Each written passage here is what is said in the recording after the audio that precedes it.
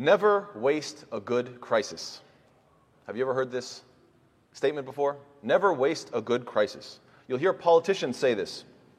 They'll say this phrase when a crisis takes place because they know that they can influence elections and talk about how their ideas are the best and how if you vote for me, I can fix these things and prevent them from ever happening, etc.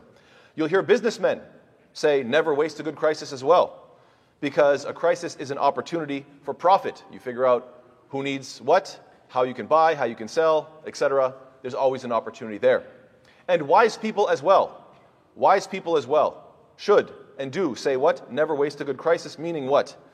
That this crisis has within it many lessons. Historians can appreciate, and wise people from everywhere, from every walk of life, can appreciate the lessons that are in this crisis. And so, there are some people who unfortunately go through life who blame everybody else. They will say, nothing is ever my fault, it's everybody else's fault, it's everybody else's fault. And the only thing that will bring the truth out and make them finally say, fine, I admit it, it is my fault, is what? Is a crisis. Is the harsh wake-up call in the form of some kind of a hardship. And this is what Allah Ta'ala describes when Allah Ta'ala tells us, وَلَئِن مَسَّتْهُمْ نَفْحَةٌ مِّنْ عَذَابِ رَبِّكَ لَيَقُولُنَّ يَا وَيْلَنَا إِنَّا كُنَّا ظَالِمِينَ. And if as much as just a touch or a whiff of the punishment of your Lord should touch them, they would surely say, woe to us, indeed, we have been the ones who were doing wrong. This is a moment of honesty. When you're busy blaming everybody else, finally, some hardship touches you, a crisis takes place, and then you say, you know what? It was my fault all along. We want to be those type of people. We want to be the type of people who, when hardship goes on in our lives, we ask ourselves, what is the lesson here? What am I supposed to benefit? How can I personally learn from what I am going through? We should never waste a good crisis to learn and to benefit and to grow. But unfortunately, some of us, we do waste these opportunities. Allah subhanahu wa ta'ala mentions, وَإِذَا مَسَّ الْإِنسَانَ الضُّرُّ دَعَانَا لِجَنْبِهِ أَوْ قَاعِدًا أَوْ قَائِمًا فَلَمَّا كَشَفْنَا عَنْهُ ضُرَّهُ مَرَّ كَأَنْ لَمْ يَدْعُنَا إِلَى ضُرٍّ مَسَّهُ كَذَلِكَ زُيِّنَ لِلْمُسْرِفِينَ مَا كَانُوا يَعْمَلُونَ. Allah Ta'ala very incredibly says what? And when affliction touches a man, he calls upon us, whether he is lying on his side, or whether he is sitting, or whether he is standing. Those of you that are paying attention would know that Allah Ta'ala talks about those who remember Allah, standing, sitting, or lying on their side. Allah Ta'ala reverses the order here. Why is that the case? Because this person, instead of during good times, standing, sitting, and lying on their side, instead you see the reverse, that you get injured, something bad happens to you, and what happens? Usually you're in the hospital, lying down. And then when you get a little bit better, you can sit up, and then finally you can stand up. And so these people are those who they get afflicted by something, and then they are calling upon Allah Ta'ala when they are what? Lying, sitting, or standing. And this could be a reference to them getting better, getting over the sickness, getting over the injury. Life is getting easier upon them. And then what happens next? Then they continue to disobey as if they had never called upon Allah Ta'ala, as if Allah Ta'ala had never removed that affliction from them. They wasted a good crisis. How does Allah Ta'ala refer to these people? كَذَلِكَ زُيِّنَ لِلْمُسْرِفِينَ. I thought that was so fascinating. I came across this ayah and I'm looking at it, I'm thinking, subhanAllah, israf? Israf is to waste. What are they wasting? Allah Ta'ala didn't mention they had wealth. Allah Ta'ala didn't mention, I didn't see within the ayah, maybe within the greater context, but within the ayah itself, it doesn't mention what they were wasting. And then you think about it and you realize, oh, they wasted an opportunity to learn and to grow and to benefit. So Allah calls them what? Musrifin, israf, the wasters. You went through this hardship. You were in the hospital, you were lying down, and then finally you were able to sit up and then stand up, and now you got better. And now you learned from this. You remembered Allah, you begged Allah, and Allah brought you out of that hardship. He didn't have to. You could have been stuck that way, but Allah Ta'ala brought you out of that hardship. And so, if you forget now, if you don't learn from this, you are what? Min al-musrifin. May Allah Ta'ala protect us. Allahumma la taj'alna minhum. Ameen ya Rabbil Alameen. So, the believer is the one who is positive. Mutafa'il. The believer is supposed to be positive, even in times of hardship, because hardship benefits the believer. Whereas nowadays, we find that it's very popular to complain, even when nothing bad is happening. Forget about hardship, just to complain, even when nothing is wrong. Na'udhu billah. Many of us are so negative, unfortunately, that if you were to sit and record every sentence spoken throughout that person's day and check them either as negative or a positive statement, you would overwhelmingly find that most of the statements that we say, many of us, unfortunately, are just one complaint after the other. Waking up in the morning and complaining about how you feel. Oh, I don't feel so good. I know this, I know that. SubhanAllah, what about the dua for waking up? Alhamdulillah alladhi ahyana ba'dama amatana wa ilayhi nushur. Aren't you grateful that Allah Ta'ala gave you life in the morning? No, forget that dua. I'm going to complain, oh, I don't feel this, I feel that, I don't know. Then you get into your car, traffic. Alhamdulillah, the car works, but you don't mention that. The dua for traveling, the fact that you have a car that's functioning. No. But the traffic, man, complain. Then, I was at work and I was stressed out so much. Never mind the fact that you have a job and you have an income. No, you forgot about that. But the people at work, it was stressful. So what do? You talk about what wasn't working when you come home. You come home to talk about who bothered you, who disappointed you, who offended you. Negative the whole day through. Meanwhile, subhanAllah, realistically speaking, it's better than most people. What you're going through is much easier than what most people are going through. Let's put it in different terms. Do you know how many times we inhale and exhale throughout the day? Somewhere in the vicinity of 22,000 times we inhale and exhale. Did you use one of them to just say from your heart, sincerely, Alhamdulillah? Out of 22,000 breaths, did you use one of them to be grateful, to say something of gratitude, to say something positive? This begs the question, is it possible for somebody to be addicted to sadness? Is it possible to be addicted to sadness? And the answer is, unfortunately, yes. For many different reasons. Some reasons that are more understandable, some of which are not so reasonable. Some people, they are sad. Why? Because drama gives them meaning.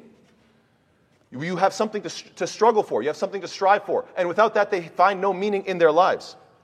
Some people are sad for no reason, and being sad for no reason is simply unacceptable, and so they self-sabotage to create reasons to be sad, and now their sadness is justified. So yes, this is an example of what? Being addicted to sadness. A second example would be people who use the drama in their life as a platform for attention. Because, let's be honest, without some sort of sob stories, some people are painfully boring. They don't have anything going on in their life. They don't have anything to talk about. So all they can do is sit around and complain, and this is the way they connect to others. This is the way that they bond. They have nothing else to say other than complaining about their lives. And the third possibility is that some people complain because it creates a moral superiority. This is how it can become addictive, because it gives you moral superiority. I'm suffering, you're not, therefore I'm better than you. This attitude is very prevalent. Unfortunately, it's popular and it is addictive. Think about it. This person doesn't have to learn anything about morality, right versus wrong, ethics, nor do they have to, after learning, apply الَّذِينَ آمَنُوا وَعَمِلُوا الصَّالِحَاتِ. They don't have to do those things. Why? Because their suffering is sufficient to make them morally superior. And as long as Muslims maintain this type of attitude, the idea that our superiority comes from our victimhood, then subhanAllah, as an ummah, we will never rise up. And unfortunately, many of us have this mindset. You have to keep in mind, never forget that Allah Ta'ala is what? Al-Wahhab. One of the beautiful names of Allah Ta'ala, Al-Wahhab. The one who gives hibah, gives gifts over and over and over again, constantly giving gifts. Allah Ta'ala loves to give gifts. And if you complain, and if you love to complain, then Allah Ta'ala will give you plenty to complain about, because that's what you love. So you might want to take a look at your own lifestyle and your own speech and ask yourself, am I someone who is addicted to negativity? Am I addicted to sadness? On the flip side, definitely there are people who have gone through different types of trauma. For example, childhood trauma can happen through parents that are abusive. And you often find that abusive parents raise children that subconsciously seek out abusive relationships because of the nostalgic feeling or because it feels familiar. This is something that if you have gone through, you need to seek out some type of therapy. You need to speak to a specialist. You need to address this type of trauma. Some parents are neglectful, workaholics. They don't spend time with their kids. In fact, they do quite the opposite. They praise their children for being alone for such long periods of time. Oh, you're such a good kid. You can be alone in your room for so many hours. And they keep nurturing this idea that it's your strength and your best quality, that you are completely independent. What happens as a result? These kids grow into adults. And then as adults, the moment that they get into a relationship that becomes a little bit serious, a little bit interdependent, they start to push back. They want to get out. They want to destroy that relationship because they think that their independence is their highest virtue. Again, you find that these people are miserable. Why? Because they push away every relationship. This is due to childhood trauma. You find that some parents play favorites amongst their kids. And so the kids grow into adults who treat their friends like everything is a competition for attention. When you have a friend and that friend makes another friend, you're supposed to say, hey, we're a group now. You're not supposed to say, no, we're vying for this person's attention. This can come from some sort of, unfortunately, childhood trauma of parents that play favorites.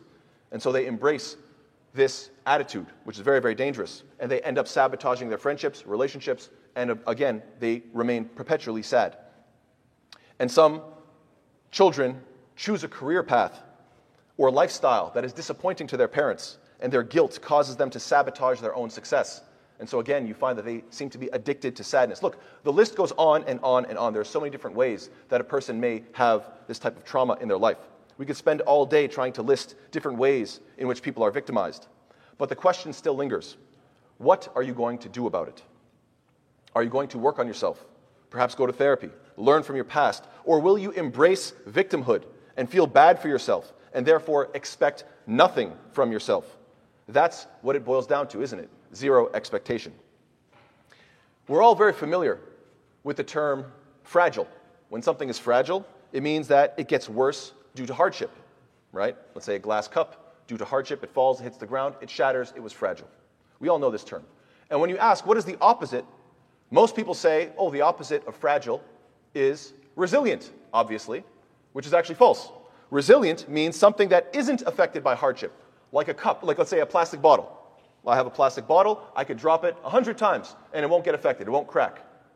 It's resilient. But that's not the opposite of fragile. Fragile would be, the opposite would be if every time I dropped it, it got better. It doesn't just resist it, it gets better with each time it gets damage done to it. Do you know what the word is for that? You don't, because there is no word for that. In fact, the term for it is anti-fragile, and there's a book by Nassim Taleb. He wrote a book called Anti-Fragile, Things That Gain from Disorder. He wrote a whole book about the fact that we don't have an accurate term to describe things that gain from disorder. Like human beings, we have to lift weights, rip the muscle, and then you get stronger. That's not resilience. That's anti-fragile. You're gaining from the rip. Same thing with our immune system. And he goes on. He gives so many examples of the economy. He gives examples of human beings, and he talks about the the medical system. He gives it's kind of all over the place as a book, but still the concept is very much important. The fact that we don't think with these terms because we don't even have the vocabulary for it. The fact that we don't realize that we become stronger due to hardship. The fact that everybody here knows when I say PTSD, I'm sure everybody knows about post-traumatic stress disorder. We've all heard this term before. But if I say PTG, what's PTG? Post-traumatic growth. Nobody knows about that. Because we rarely think to ourselves, oh, you can go through trauma in your life and grow from it. You can improve from it. You can come out a stronger, better person. We don't even know the terms. We're so familiar with the first one, post-traumatic stress disorder. I have a disorder now because of the trauma. Yes, that's real. I'm not trying to downplay it. But I'm simply acknowledging the fact that, subhanAllah, we need the vocabulary and the recognition that hardship can make us stronger. The Prophet ﷺ says something extremely beautiful when he made the dua, and he taught us this dua. Allahumma la sahla illa ma ja'altahu sahla, wa anta taj'alul huzna idha shi'ta sahla. Many of us know this dua, and this is a very beautiful dua. It means, oh Allah, there is no ease except what you make easy, and if you please, you can make sorrow easy. I thought this was such a fascinating dua. The first time I heard this hadith, I was completely baffled by it. Why? Because first of all, it is a dua. It's beginning with Allahumma, and a dua is usually a request. And so you expect that you're going to be asking for something. And the second point is that you're mentioning how Allah has full power to make things easy. And so therefore, I was expecting that the request would be what? Oh Allah, you have full control, I'm going through a hardship, remove my hardship. Right? Seems pretty straightforward. I'm going through hardship, you have full power, take away my hardship. That's not the dua. Instead, the dua is, you can make hardship easy.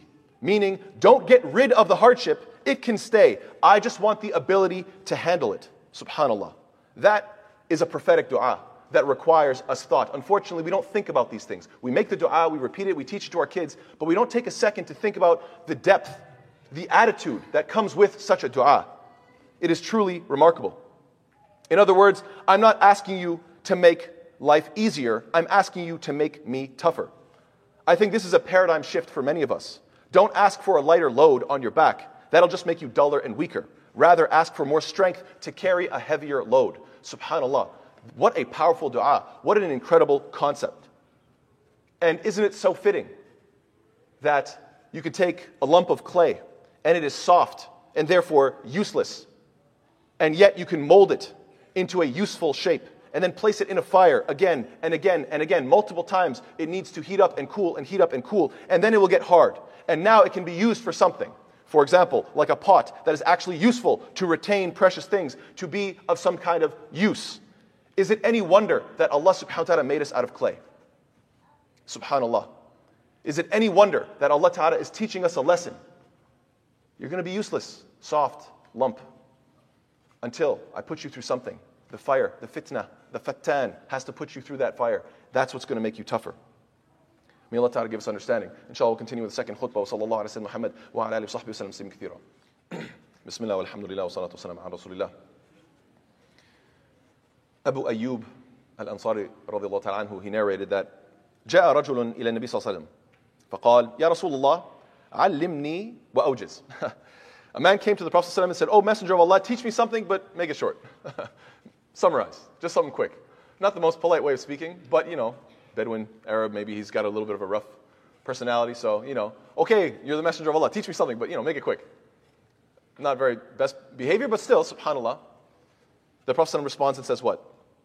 فقال إذا قمت في صلاتك فصلي صلاة مودع ولا تكلم بكلام تعتذر منه وأجمع اليأس عما في أيدي الناس. 3 words of advice. Very simple, very straightforward. Number 1, when you stand for prayer, pray as if it's your final prayer. Make it your farewell salah. Pray every single prayer like it's your last. What is the concept here? You will have a last prayer. We don't think about this. There will be the last time you pray your salah. And your salah is your connection and your conversation with Allah.